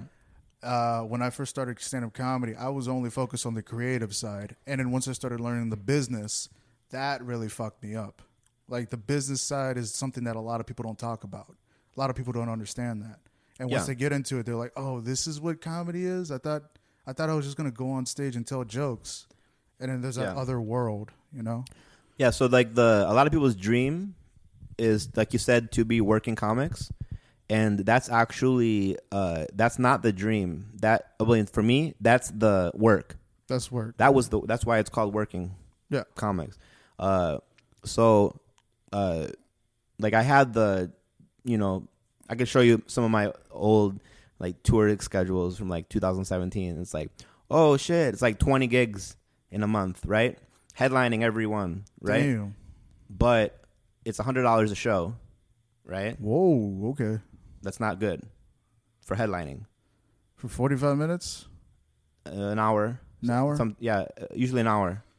Okay, so damn. For $100 an hour. But to me, I'm like, I'm making $2,000 a month. I'm happy. Did you feel like you undervalued yourself then? No, because I had never headlined anything at that time in my career. Okay. So it's a booker who was like, you can headline, $100. Go to these cities, find your figure it out. Yeah, you get there yourself, but you'll get the money absolutely after the show. Yeah. Yes. Oh, okay. But this is a guy who knows that's what I want, right? And that he does it, and he's gonna give me the least amount of support in it, right? Yeah. So this guy did that for hundreds of shows. So every night he'd have like 8 shows going on. And he would just send anyone who would do it, like, hey, go headline, $100. As long as there's no complaints, you can do it again and again and again. So, I wouldn't get complaints. So, he's hitting me with, hey, here's, 20 dates. Can you do these ones? And it's like, shit, I'm got to be in fucking Colorado, and then I got to go to Oregon, then I got to go to Washington. You know what I mean? Like, yeah. like crazy. But, I'll be making a living. And then I could book my own openers and stuff. So then I would like, let's say I got to Denver, and I would just like go on like the Facebook group and be like, I need an opener. Also I didn't have a license at the time. So I was like, I need someone to pick me up from the Greyhound. And you can do 10 minutes at this show tonight. And people would just like message you going like, yo, I'll do it. And yeah, literally the first person, I need a ride. So whoever will come, hopefully we'll be able to get through. You're not going to walk the audience. It was, sometimes good, sometimes bad. But how many times would you book an opener and they would just bomb and then mess up the show for you? I'd say like they would never mess up the show. Because there's only 10 minutes and the show was going to be, it was you, an opener, and then a lot of time if we were lucky enough to have 2 of us, then we'd both get $100, and then it would be I would go on the tour with like, I would go on like a run, and I'd bring a feature with me. So he'd be getting $50 a show, I'd be getting $100 a show. And then like sometimes we needed an MC, sometimes we didn't. But yeah, if I didn't have the middle guy, then I would just book an MC to do 10, and then I would do the hour. But yeah, a lot of the time, I would say a third of the time, they wouldn't have a good set. But these are the audiences we're doing it's Groupon / Eventbrite audiences. These are the easiest audiences in America. Huh. Okay. So let's say you're in Clinton, Iowa. Ever heard of it? Nope. Absolutely. Nope. 500 people, right? They have nothing to do in that town. You make a Groupon in their area, buy one, get one free comedy show at this brewery by your house. They're going to come. That never happens in their neighborhood. So they make an event out of it. For the night, they're like, "Oh, we got comedy on a Friday night. Yes, let's get a babysitter, get nice and ready, and then we'll just go out and have a good time." Yeah, absolutely, because it's something to do. Yeah. So these audiences are easy. So most of the time, the comic would be fine because they're not stand-up fans. They don't have a gauge for what's good, what's bad, what's hacky, what's not. Blah blah blah.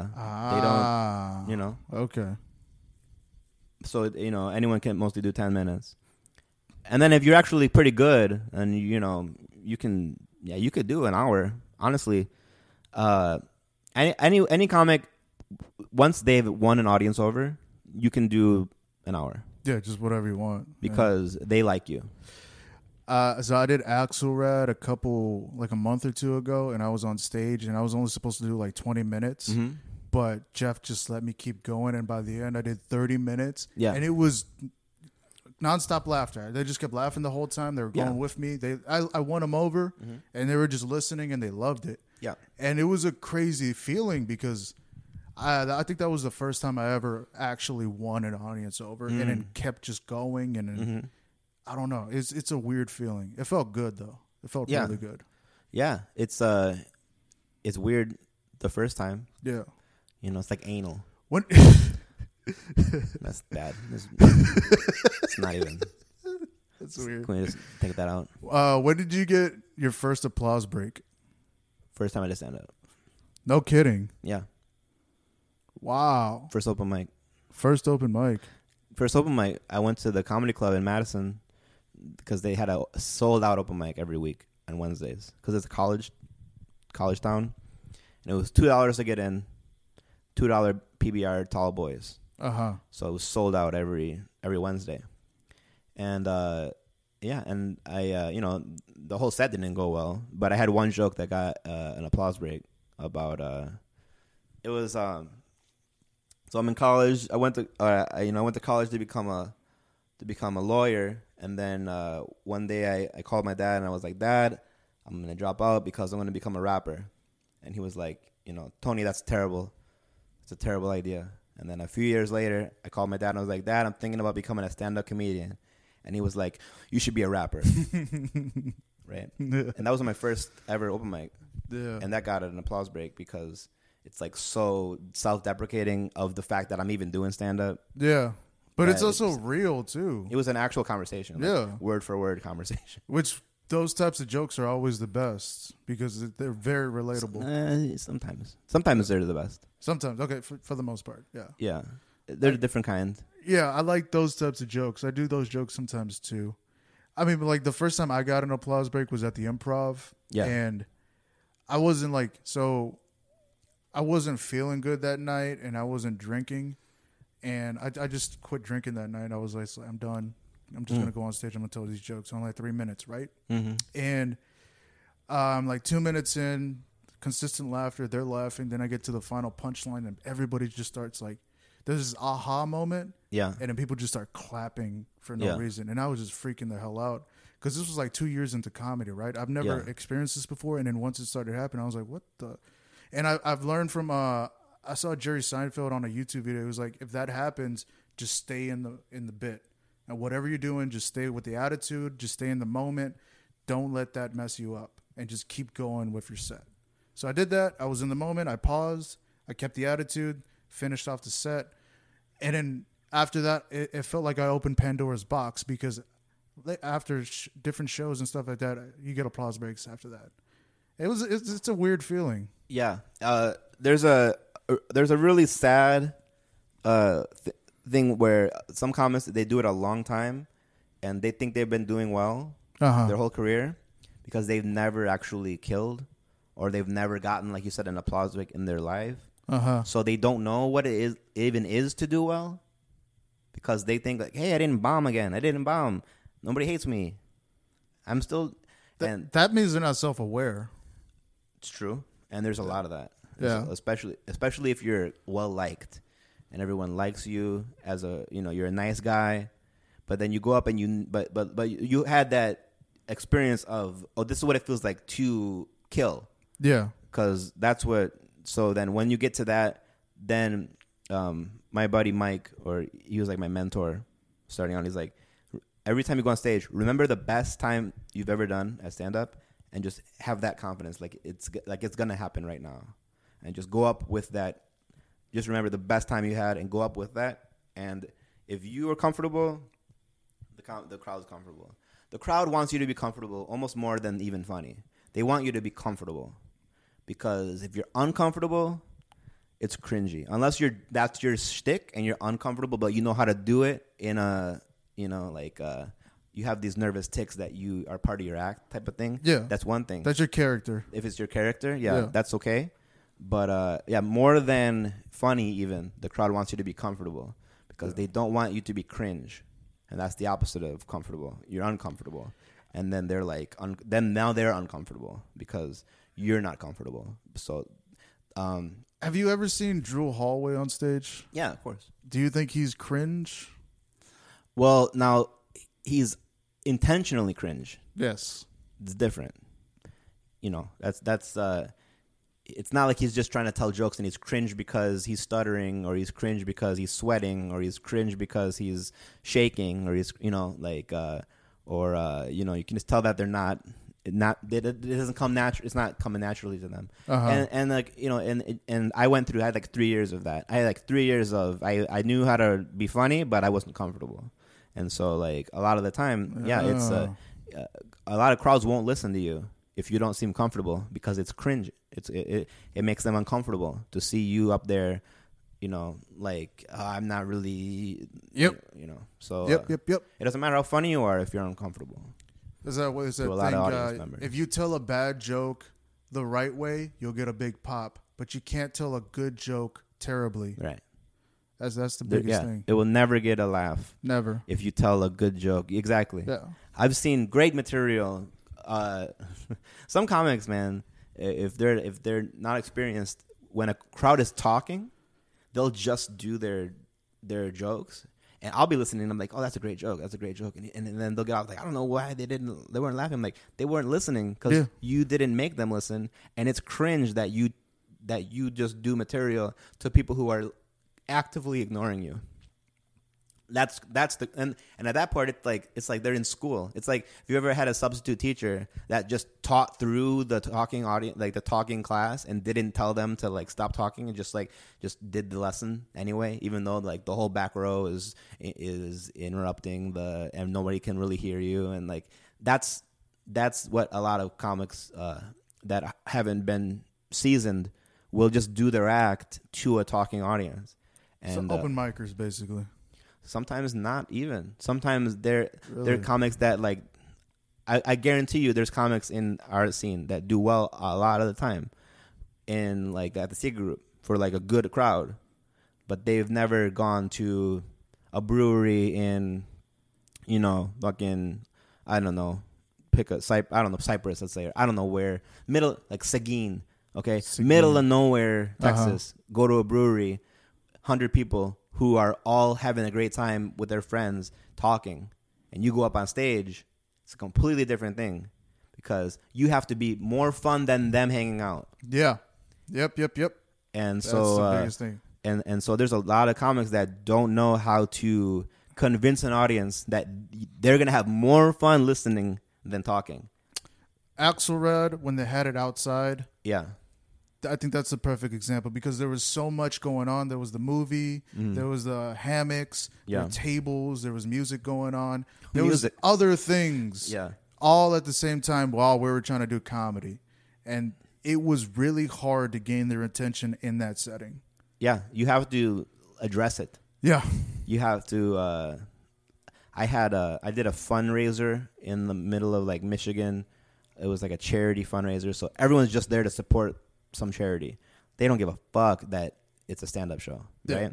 So I had like bits that were like intentionally for knowing that they're gonna be talking. So I have a few of those. Like I have like, all right, keep talking if you voted for Trump, right? And that'll be something that like everyone will be like, wait, what? It's. And then I go, oh, I didn't know there's so many Trumps. Give it up for the Republicans, and it'll be like maybe it's a table of black people. Who knows? It's like just now we have. Something happened. Now it's a moment we're having now. You got their attention, collective. And then you're trying to keep that going. Yeah. I remember one time I just said rape really loud.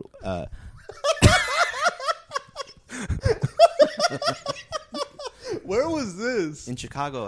I remember it was a rock show that we were following.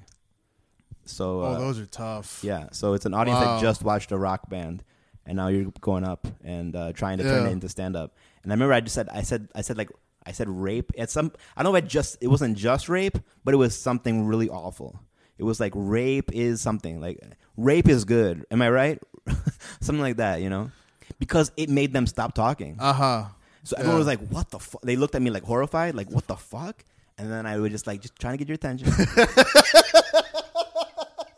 Just messing around, I don't really mean it.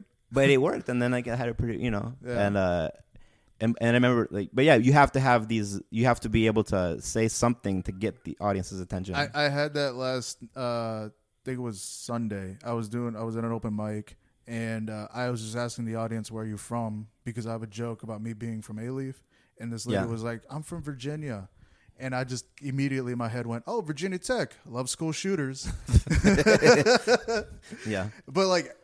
Half of the audience laughed, but I already knew by then I had their attention. So I just kept going with my joke, and it hit even harder than it has before when I just start off cold. Yeah. Yeah. When they're talking, it's more important to get their attention than even to be funny. Yeah. But if you can do both, that's what Darwin's is another good place to practice this. A lot of the time, I've seen people go up at Darwin's where there's a talkative audience, and they're just up there, and they're just, So crowd work, basically. It's a mix of crowd work and material. Like you get their attention, then you put the material in there. Crowd work gets a bad rap, right? Because crowd work, people always act like it means like, hey, what do you do? Hey, you're how long you been together? Those type of things where it's like intrusive crowd work, where it's like you're trying to like where'd you go to school? You know what I mean? Type of thing where it's like you're asking the crowd to almost do it for you. Yeah. But the in the moment improvisation of the calling out the it's more improvising, honestly, than it is crowd work, because it's just saying the thing. I would say if there is a elephant in the room, and you have to always point it out.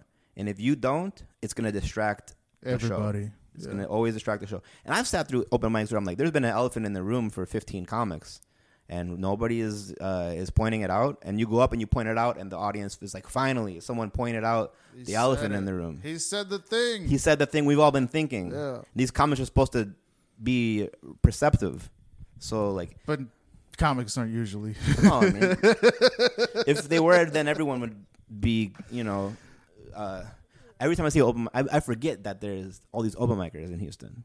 There's a lot. Yeah, and because I'll see the list sometimes, I'm like, oh, I don't know anyone on this whole list. And then I'll ask the host, I'm like, hey, are any of these comics ready to do like the show? And they're like, maybe this one, and then I'll book them and they'll like tank. Yep. Well, some hosts are not really a good judge of talent. Right. That's the crazy thing about it. Like me running a show and being able to try to get the right talent for the show and stuff like that, I've gotten better at it. Yeah. So I can kind of assess a comic when I see them on stage, their stage presence, the material. Yeah. Are they comfortable? Yeah. Like all of that. Right. But not a lot of people really think about that. Yeah. You could, at an open mic, someone could kill, and you could be like, this would never work. Yes. At a show. Yes. Right? Because, I mean, there's open mics in bigger scenes mostly where the comic will be like messing up his joke or like saying it wrong, but then he's getting huge laughs. Yeah. Because everyone knows him, they like him, and he's getting more laughs on messing up the joke than doing it right. And but then maybe you'll see someone who is comfortable, is doing it right, is doing their but they're not getting laughs, but you know that it would work in front of a crowd if. Because you hear the joke, you hear the setup, you hear the punch. You're like, that's a funny joke. Right. They're just not understanding it. Or they're not listening. A lot of times, and we're lucky in Houston that we're not a scene that's like this. But a lot of scenes, I think Austin's probably one of them, is where at the open mics, the crowd is all comics. We don't have that. We don't have enough comics to where if there's a crowd that's all comics, but in some scenes it'll be all comics, and they'll just not, if they don't know you or they don't like you, they're not your friend, they won't laugh. Yeah. No matter what you say. Yep. That's So and true. if they like you, blah blah blah, you're popular, they're laughing. The fact that you're on stage, they're already laughing because they like you. And there's scenes like that happens. And that's why sometimes you'll hear about the Austin comic coming to Houston and just bombing because it's in front of strangers. And I always say everyone can make their family at Thanksgiving laugh because they love you. Now go to your next door neighbors and break into their Thanksgiving and make them laugh because that's what the job is. Yeah, that's so true. That's do you do well in front of comics? Like if it's just a crowd of comics, do you do well usually? Depends. It depends if I would say, is it a show? I would say open mic. We'll just say open mic. Man, I would say no. You say no? Absolutely not. No, because I remember I would say that the comics. I mean, it's rare. I would say most of the time, the host will like me. And then they'll be like, hey, this is New York now. Only time that I really did that is in New York. Like I don't really do that in Houston. Like the open mics where there's comics, like I just don't I don't see the point. You know what I mean? Like I'll do like Darwin's because there's a crowd, or I'll do I used to do Liberty Station because there's a crowd, Yeah. And but I had to have a crowd. Have to have it. I have to have a crowd because I'm not good at being liked. You know what I mean? Already, I'm not good at like like I don't want people to laugh just because they like me. It makes me feel like icky. I don't know. I don't. That's not what I'm doing. I'm the same way. You want approval for something that you worked on, not because somebody has a certain image of you in their head. When I go up in front of comics, a lot of time what I do now at mics is I make fun of everyone so far. I love when you do that because it feels so real and genuine, and you're authentic and in the moment. Yeah, I love it. And then you also tie it off with jokes too. I'll do some jokes, but mostly I do a little bit of meta, shout out to everyone who bombed so far, type of thing. If you had a good set, what the fuck? What are you doing? This is an open mic. Stop doing the hits, bitch. I see you. Type of thing. But it's all in jest though. It's all a joke. To me, anything that's funny has to have a kernel of real. Yeah, I do mean it in a way, but I also mean it's okay. Yeah, I know where we're. It's not, but I'm addressing the elephant in the room. The elephant in the room is that a lot of people have had bad sets in this room at this moment, and some people have had good sets, and the reason they've had good sets is because they were doing their best stuff. And you go up and you call it out. You've equalized everything. The comics who had a good set know and feel a little bit more humble about it. The comics who had a bad set know and feel a little better about themselves. Yeah. You've equalized the energy. You want to read the vibe in the room. You reset the room. You want to reset. Yeah, you want to reset it right. Honestly, then and there. Yeah. If it's up and if there's people in the room that feel bad about themselves, make them feel better about themselves. Don't. That's my and the least people favorite that thing. feel good, make them a little humble. Bring them down. Yeah. That's your comedy right there. In a nutshell, yeah. Yeah, because we want everyone to be together in a room. Everyone to feel part of one thing, not a cliquey, broken off, weird. I always hate that about open mics. So we don't have that in Houston. We don't have that a lot of the time. We don't have the 50 comedians watching another comedian. We don't have enough comedians for that. Yeah. But in New York and LA, there's so many open micers that you could have 50 comics all sitting watching one comic. I had that happen in Austin. So I did a show in Lubbock, and I went to go see my mom at the same time. And then I was on my way back to Houston, but it was on a Sunday. So I was just like, you know what? Might as well just hit up Austin, see the scene, check out whatever, right? So I went to 3 different open mics, nothing but comics in all of them, right? Yeah. And in the third one, it was a heckler mic.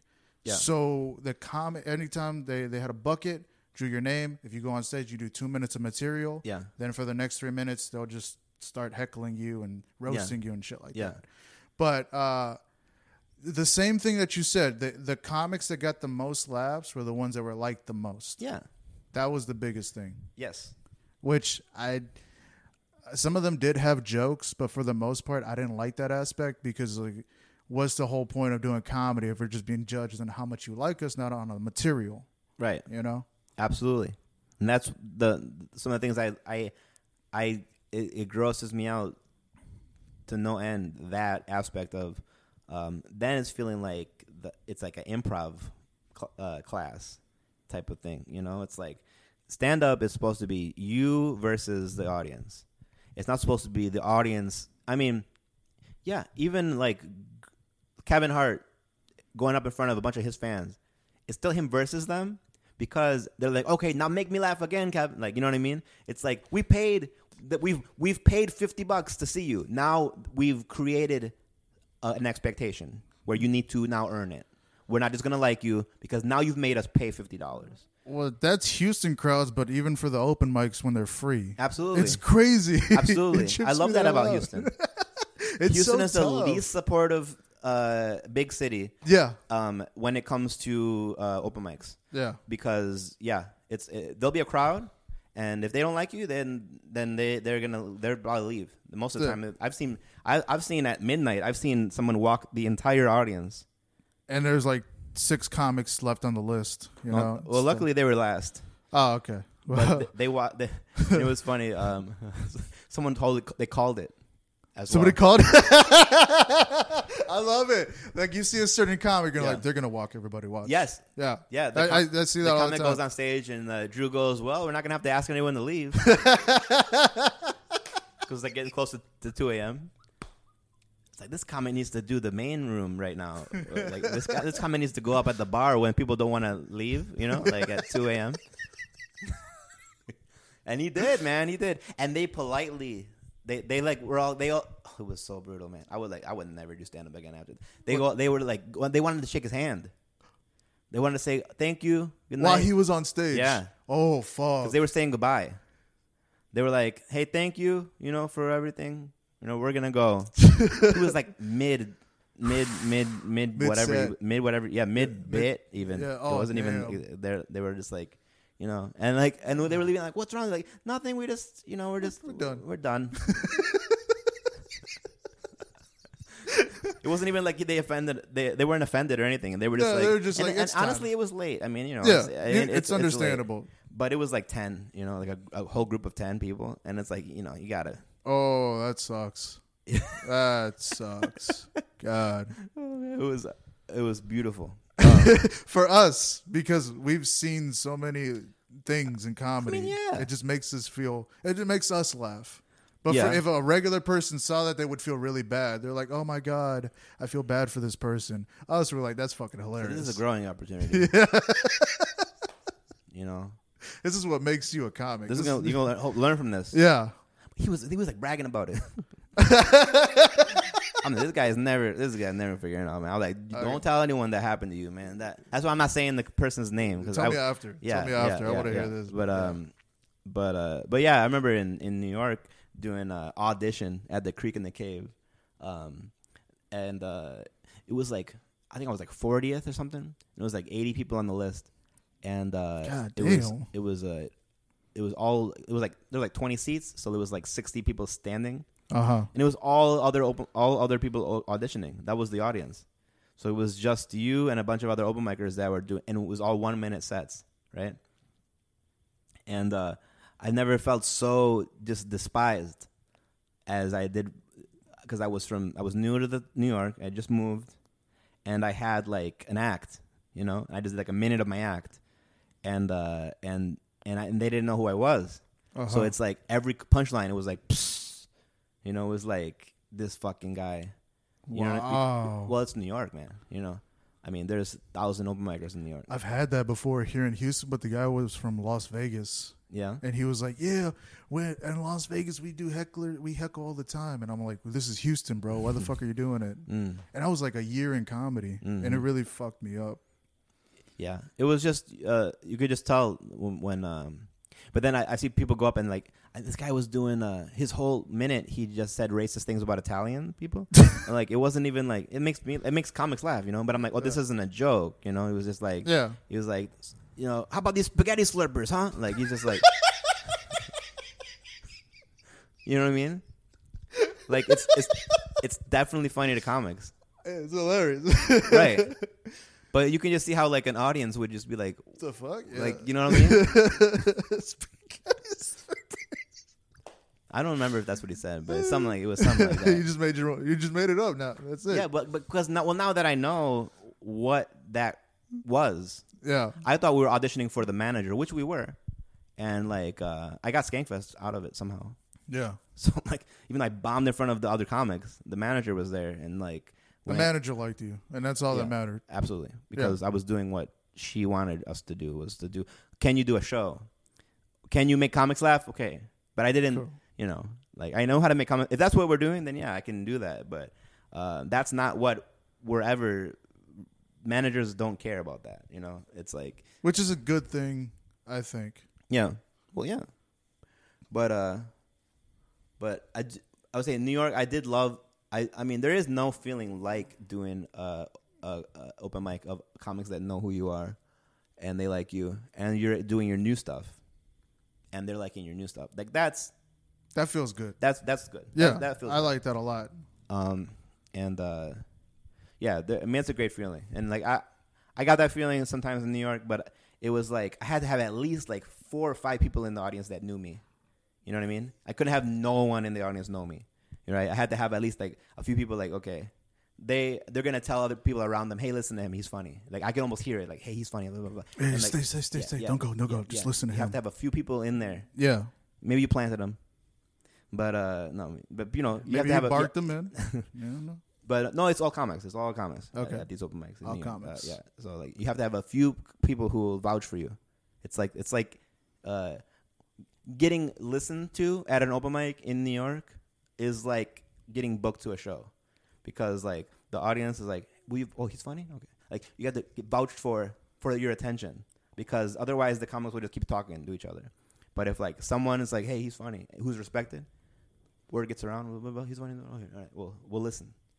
And It's the that attention, cutthroat. yes, Wow. absolutely. Especially at the Creek in the Cave, which is no longer there. But whatever they got going on, that's like that. Yeah, it's like that.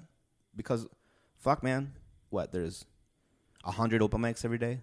You know what I mean? If you include like New Jersey and shit, now it's like 150.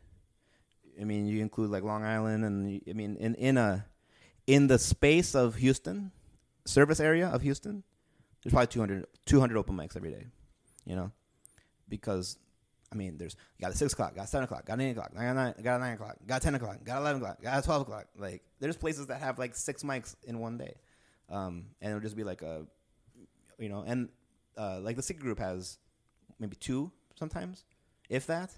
In the same day, or Yeah. So they have Sunday, Tuesday, Thursday, Saturday. They never have more than one in the same day, right? It's just one a day, yeah. Okay. But it's 4 mics. Yeah. Which is awesome. There's not a lot of places that have multiple mics like that. Yeah. And in New York, there's so many comics that there's enough comics. There's too many comics for the amount of open mics. Like you'll never run out of open micers in New York.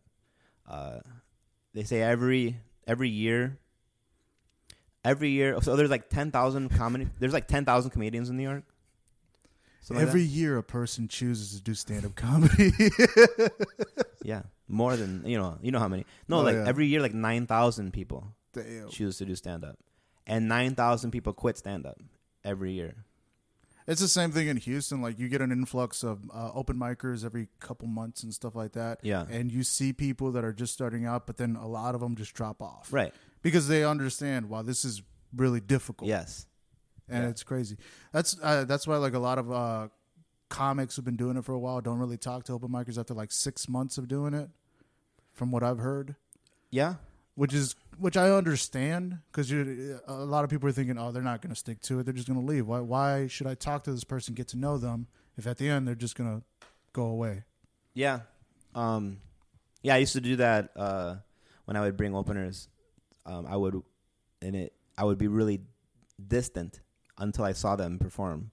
And it seems like an asshole thing to do, but man, if you're friendly and you're like talking to them for an hour about comedy and blah, blah, blah. Like, you're a good dude, man. Cool, man. Yeah. And then they go up for 5 minutes and they just eat shit. Yeah. Then you have to be friendly to them. You can't be like, damn, dude, you're never going to be funny. Like you don't have to say that. But no, I mean, no, you can't say that.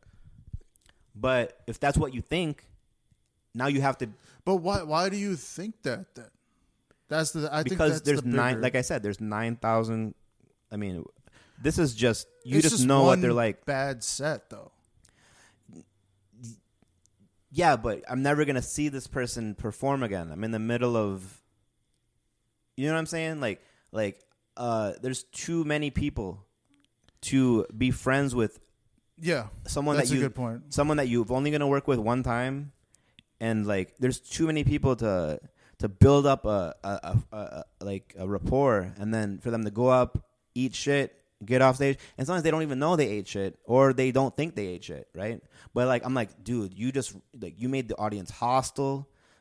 There's cop. You said shit. You yelled out rape for some reason, you know.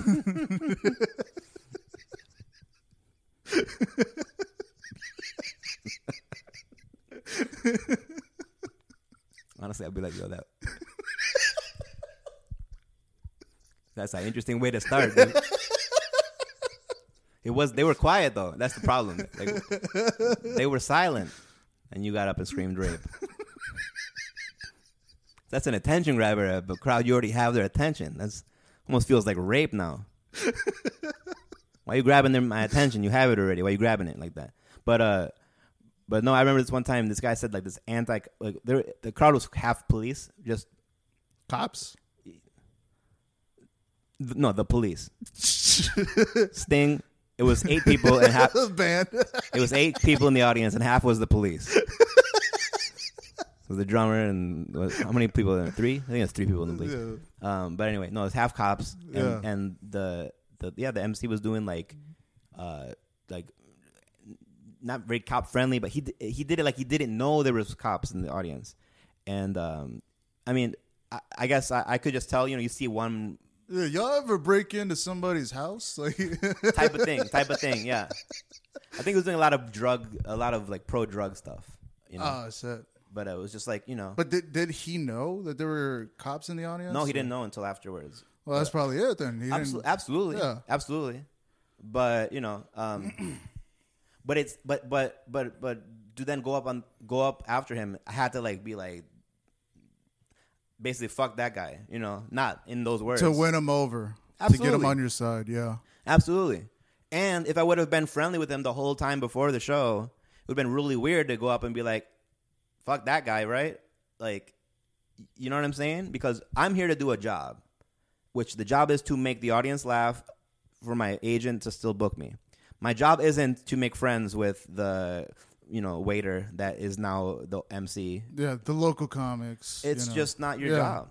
And well, like you said, it's a coworker situation. And I mean, I apologized to him afterwards. I'm like, hey man, you just know what it was, dude. You you lost the audience, and I had to get them back. And it's just that's the thing. If he's been doing it for a while, he would totally understand. And if I was doing it for a while and that happened, I would totally understand. And if he doesn't understand, I don't honestly. Like I said, I don't care if he doesn't understand because I'm not there again to make friends.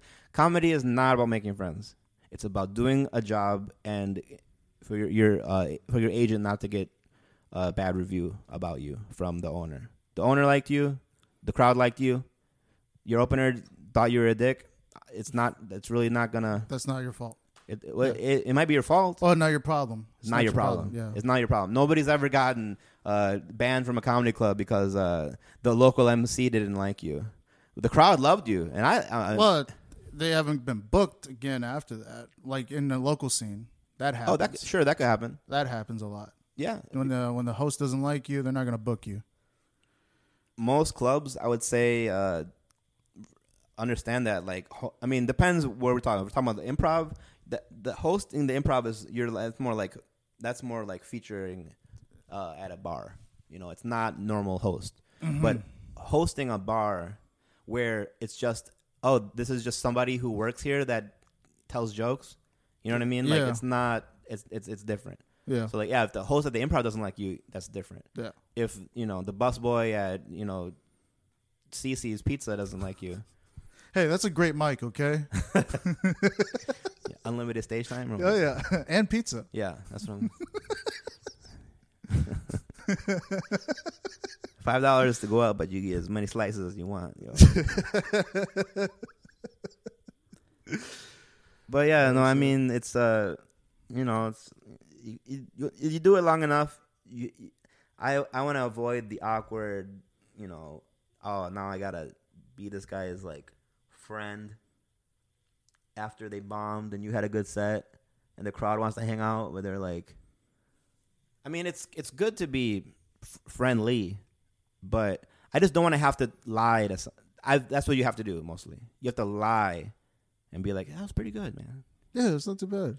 Yeah, and I just don't like doing that. So in certain scenes, it's like that. People support each other. In Houston, it's not like that at all. People like comics don't give a shit about you. Yeah. I think because we have more regular comics than we have open micers. We actually do. We have, in most scenes, it's so many more open micers than regular. Like there's that imbalance. Comics. Yeah, usually it's like 90% open micers, 10% regular comics. I think here it's like half. It's like half of the comics that I see on like that do it. Like there's the open mics on a regular basis. Yeah. Yeah, okay. like if you look at like the like the good mics, like the secret group mics, some of them, Yeah. like a 10-minute mic, be like half people that do it have been doing it for a little while. And the other half are just random open micers. Half new, Yeah. But if you have any open mic in Austin or in New York and LA, I mean, Austin is becoming like that. It's going to be like 90% open micers. I didn't like it. Like it felt LA-ish to me, like Hollywood-ish. Yeah. And the people there acted like it, and I was just like, it was nothing like Houston. Mm-hmm. And I just didn't like the way the people acted. I don't like it either. Oh, you doing something? Here, let me be your friend. What do you do? Yeah. Like, it's like, ugh.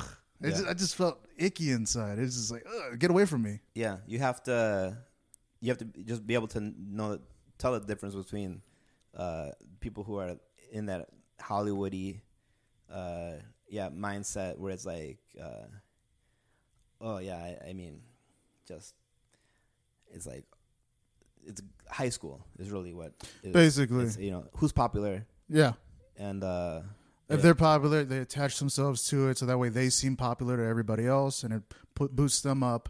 Like it's ugly. I don't like it. yeah, it's not for me, and I don't know. I would never move to Austin, and I learned that from going there one time. No, I'm just kidding. I do like doing shows in Austin. There's some great shows there, and if there's an audience, it's an audience. Any city, New York, LA, Austin. How's the comedy scene? Audiences are always good, no matter where. If you're in Clinton, Iowa, or you're in New York City, an audience of 100 people is good if you know what you're doing. But an audience of comedians, no matter where you go, is what it is. And the bigger the city, the more it's like high school. The more, small enough city, everyone, it's like a small school. It's like our class has 15 people. You have to really be trying to not be popular in a crowd in a class of 15. You know what I mean? Yeah. Everyone gets along because it's like there's no one else to get along with. The bigger your class size goes, the more it's like high school. The more it's like there's people different cliques, people that hang out with each other, right? People that don't like one another. It's just like high school, and I dropped out of high school because of that fact. Okay. I'm gonna be honest. I couldn't deal with it, and now that I kind of dropped out mentally from high school. Like I stopped trying to interact with like everyone. I mean, we're being honest. I checked out in middle school. Yeah, I checked out like sophomore year, like halfway through sophomore year. I just saw all the. It was a lot of bullshit that a lot of people were just giving out, the way they were acting and stuff like that. And a lot of people are wishy-washy. Like, they'll like you one day and then one day they don't. And it's like, okay, that's weird. Well, it's because they're gauging whether or not you're popular. Yeah. And basically it's like one person that's popular decides that you're not popular anymore. You could not be popular. That's it. It's over. You got to start. Yeah, exactly. And you got to go with the losers table. Hang out with them for 4 years. Yeah. Be cool with them. And then, yeah. I mean, yeah. I was at the losers table. There was I went to the library after that. Like, I was like, fuck lunch. He just didn't eat no more. I mean, I would eat, but I would eat in class. I remember that now. I would, because you could bring food to class sometimes. Or we had 10 minutes in between, and there was 3 lunches. So, I usually just go to the early lunch, even though it wasn't my lunch. And I would just eat, So you're skipping class, basically. And then when lunch came, I would just do whatever the fuck I wanted because I already ate. And sometimes I would go to lunch, and sometimes I wouldn't. But depending on where my popularity was at the time, maybe I won't go, or maybe I would leave school. You get high and stuff like that. After sophomore year, that's all. My friends were just other people who wanted to smoke weed. Was really like it didn't matter. Like if they're it was just I was just like the stoners. Dude, we have lived similar lives. This is my life basically. Yeah, man. Most comics were not popular in high school. You can tell the ones that were, and most comics were not. Nah, like Day Day. You can tell he was popular in high school. Like you know what I mean. Like, he does seem pretty cool. I like Day Day a lot. Yeah. I like Day Day. Yeah, but you could tell he was popular, so he has the Like The confidence, like he'll just talk to people and be his nice. confidence is based on other people, though. That's what being popular in high school is. Your confidence is based on other people's approval. So, like, he's a great example of that. He brought the whole audience on Saturday, right? But when he got up in front of them, it was like, it was like he didn't know what to do with it because they all love him because they're like his friends, you know. Really? He had the type of reception from the crowd like a famous person would have. I'm talking like it was like 30 seconds of they wouldn't stop cheering for him, right? But now it was like after that it was like, you know, okay. It was jokes. It was it was awkward, honestly. But obviously they love him. But yeah, that's you can tell that's why most comics aren't popular because they're not used to being loved just based on, oh, we love you as a person. We know you, we love you. Now go up and do jokes. Like at most you could just keep their love. You know what I mean? Yeah, like if you do okay, they're still gonna love you. Like at the end of the day, if you do well, cool. If you bomb, would they still love you? Yes. Even if you bomb, yeah. That they don't love you because you're a hilarious stand-up comedian. Oh, they just love you because they love you because they love you. Yeah. That's something I never got. That's what I'm saying. That's my point. Is comics for the most part they weren't popular in high school. They're not used to unconditional love. Yeah. Unconditional love is what makes you cringe, man. It's when it comes to stand-up, it's cringe for someone who you can tell has unconditional love from everyone. Oh, you can tell this guy talks to both his parents. You can tell that everyone loves him and everything. He's got no dysfunction. He could just be an accountant, and he'd have the same amount of attention from his family and his friends and everything. That's a good point. In a normal life, I would be very envious of that. But doing stand-up, I love being the complete opposite because it does help me to work better, work harder. I push myself more because I didn't get we're that. the freaks, man. Yeah, I love it. Mm-hmm. I'm good. Somebody the other day called me the king of the losers. And I was, because he was just talking about my stand-up and what I represent in the world. And it's like, I was just like, yeah, probably you're right. I could be the king of the losers. And well, if that's something that you identify with, then that is absolutely perfect. I would say persona. Yeah, it's so relatable, and it's so. That was the topic of the conversation: relatability. So yeah, relatable, approachable, everything. Yeah, a lot of my material is based on self-deprecating, being the biggest loser in the room. You know, bragging. About there's a show you can be on. I could use that kind of losing. But this was great, man. This was a great cool, podcast. Dude. Yeah, we talked about a lot. And have fun. 2 hours. Where can they find you? Forget finding me. Find bestofthesecretgroup.com. And you can find me. I'm on there too. But as well as all the Houston comics who have done, or also some out of town comics who have done Best of Secret Group. You can find everyone on that website. You can find Joe on there. So his social media is on there as well. And bestofthesecretgroup.com, and on Instagram, Best of the Secret Group, and check that out. All right. And you already know where to find me, Instagram and Twitter, the Joe Cassidy. And I'll catch you next time. And you know what? It's been a minute.